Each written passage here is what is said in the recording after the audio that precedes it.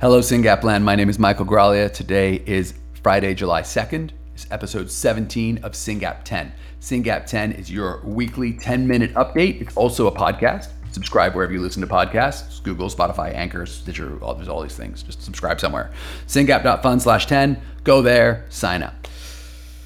So, what's going on? Lots going on. So this week, one of the big things we did is we put out a newsletter. Might feel like just another line in your inbox, but let me tell you, it was a lot of work. There's a lot of good information in there. So go ahead and read that. SYNGAP.fun/July. SYNGAP.fun/July is our newsletter, and there's a ton of great stuff in there. And let me tell you, the coolest thing in there is SYNGAP.fun/census. So every quarter, every 3 months, we update the global count of the number of kids with SYNGAP 1. And the number right now is 808. 808 children that we know about are diagnosed, which means there's more than 808, right? Because a lot of families get that piece of paper, look at it, Google SYNGAP 1, start crying, and don't talk to anybody. So there's at least 808 kids out there with SYNGAP 1. There's at least 1,600 moms and dads out there wondering about their child's future. There's at least 3,200 grandparents out there, assuming they're still alive, God willing, thinking about their grandchild's future. There's thousands of people on earth thinking about SYNGAP 1 and wrestling with this. And guess what? There's tens of thousands who don't even know they have SYNGAP 1 yet. But we're going to get them. We're going to diagnose those kids. Just going to take time because the system is broken. Anyway, SYNGAP.fun/census. Go to that article. Read that article. It's kind of amazing, right? 227 kids in the US, 111 in the UK, 68 in France, 67 in Germany. I don't know what that next flag is. 30 in Spain, 27 in China and Canada. Think about that for a second. Canada, 30 million people, round numbers. 27 kids. China, billion plus, whatever the number is. 27 kids. What's going on? There's so many kids out there who aren't getting diagnosed in these countries. The list goes on and on. Go to the article, SYNGAP.fun/census. Super fascinating what's going on with this disease. And this number matters, right? Because number one, we got to find these kids. We got to connect them to a community. We got to help them understand how to take care of these kids today. We got to connect them to the therapies we're developing for tomorrow. And we got to help the drug companies out there realize, hey, there's already 808 and there's thousands more to be found. Pshaw. We got to keep investing in SYNGAP. This is a legit target, and it is. The other thing in the newsletter I want to point out, there's 2 webinars coming up. Again, SYNGAP.fun/July for all these things. Click on that newsletter, scroll down. Dr. Frazier is giving a webinar July 17th. That's actually not far away. That's just 2 weeks from now, 2 weeks from tomorrow. Please make sure you go to that webinar. It's for families. It's super important. Dr. Frazier's talking about work that SRF is funding to develop a validated scale for our kids. And more important for families, he's going to talk about how you can participate in that work, And that's key, right?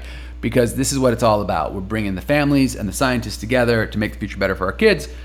Show up July 17th. Where do you find the link for that webinar? SYNGAP.fun/July. Scroll down, click Frazier, Zoom. It's all free. There's another webinar of Dr. Parma in August. That's so far away. I'll talk about it later. I want to talk about something else real quick. So I had a conversation with a mom yesterday. Long story. Don't have time for it. Punchline is the Syngapian is turning 18, and the wonderful pediatrician who's been taking care of that Syngapian for many years was like, we have to figure out what's going on with this kid. And a couple years ago, or a year ago, whatever, the pediatrician was like, we should do genetic testing. And mom was like, no, we don't have to do genetic. We've done genetic testing. They didn't find anything. And the pediatrician's like, no, these things change. You should do it again. And they did it again. And guess what? SYNGAP. But that story really matters because people don't realize that genetic testing today is way better than genetic testing 1, 3, 5, 10 years ago. If you did genetic testing a while ago, do it again, right? Call the company and say, hey, do you still have that sample?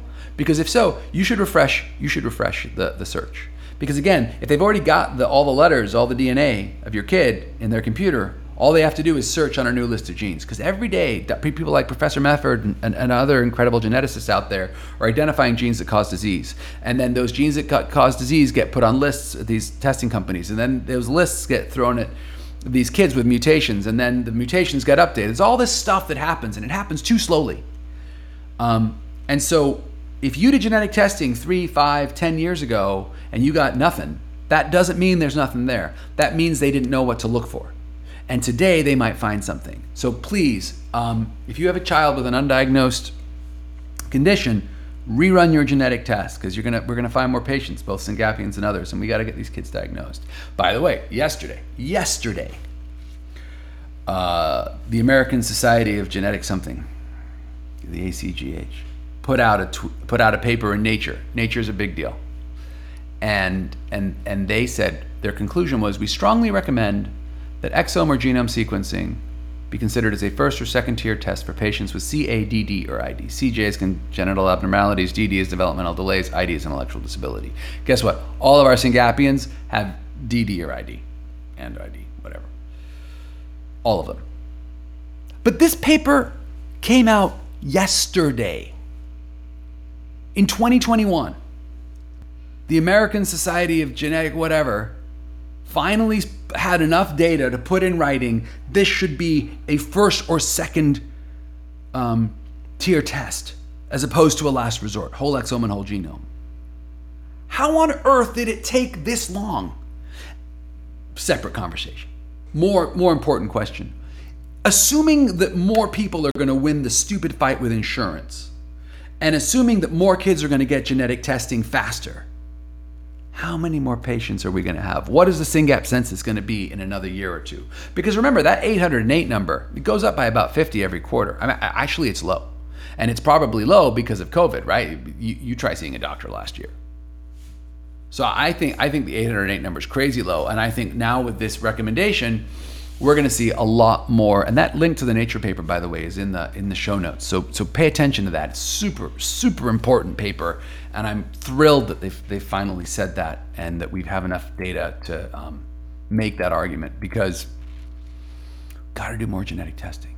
We got to do more genetic testing because we got to get more genetic diagnoses, like for SYNGAP and everything else. And why do we have to do that? Because the future is changing. We're working every day to accelerate the science to get therapies that'll go after SYNGAP1 variants, that'll help kids with SYNGAP1. This is important, people. We can't help the kids who we haven't found yet. So this genetic testing is no longer an academic exercise. Ooh, I wonder what's wrong with this child. Which gene is causing this problem? No. This is now, let us find the gene, because we now have the technology, and we're working to get that technology from the lab to the clinic, right? From the theory to the practice. We now have the technology to change the future of these kids. Because the future right now, frankly, is not great. It's a lot of meds, a lot of support, a lot of cost, a lot of exhausted families, a lot of tired caregivers. We need to help these kids, these thousands of families that are out there. Which brings me to my next point. It's fundraising time, people. It's fundraising time. I am looking at you, whether you're a family member or not a family member, whether you're a friend of a family member, whether you just happened upon this podcast, although that's kind of hard to understand how that would happen, but whatever. If you're watching this, I'm assuming you know someone who's got SYNGAP1. And if you are in a position to write a check for any amount of money, or credit card or whatever, like skip your coffee tomorrow, $5. Go to syngap.fund/CTR for clinical trial readiness and invest in our current grant. Go to syngap.fund/CTR and make a donation to help SYNGAP Research Fund help our kids. We are raising money right now for a big grant. There's links in there. You can read about it. We're biomarkers and EEGs, and Boston Children's Hospital is the smartest scientists in America. We found them. We're working with them. Nothing but the best for our kids. Cream of the crop. Dr. Podori, Boston Children's Hospital. Amazing people. But this stuff isn't cheap.